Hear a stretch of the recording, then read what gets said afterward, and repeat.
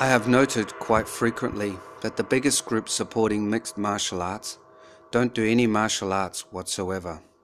They sit there on the sofa with their eyes glued to the box, having a gay old time watching other men and women beat the shit out of each other for their paycheck.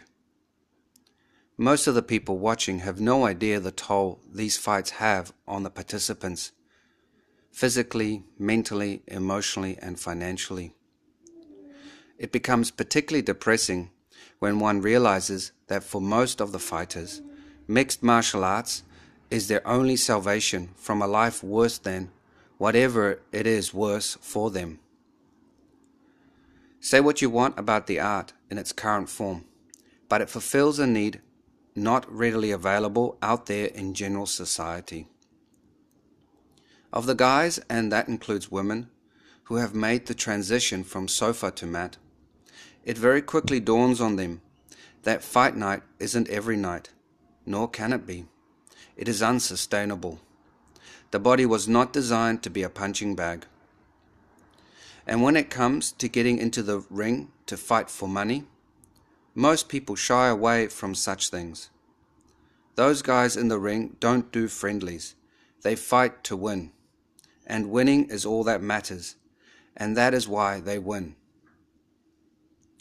When I see other martial artists getting in the ring with them, I know that before the first punch or kick, the mixed martial art guy will win. And I do Baguazhang. So to hear repeatedly the story of the Chinese Tai Chi master getting smashed to a pulp by a mixed martial artist, does it faze me? No, not really. The Tai Chi master lost his way by accepting the challenge. But then, in this case, the Chinese mixed martial artist also lost his way by forgetting that Tai Chi in China has the backing of the state. And like every other country in the world, the state retains its monopoly on violence.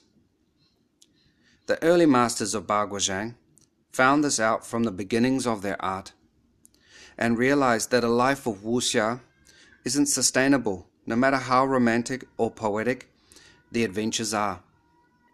Unless, of course, they were blessed by upper management, which is martial code for that which cannot be wielded by the state, because it is too high, too big, and too powerful.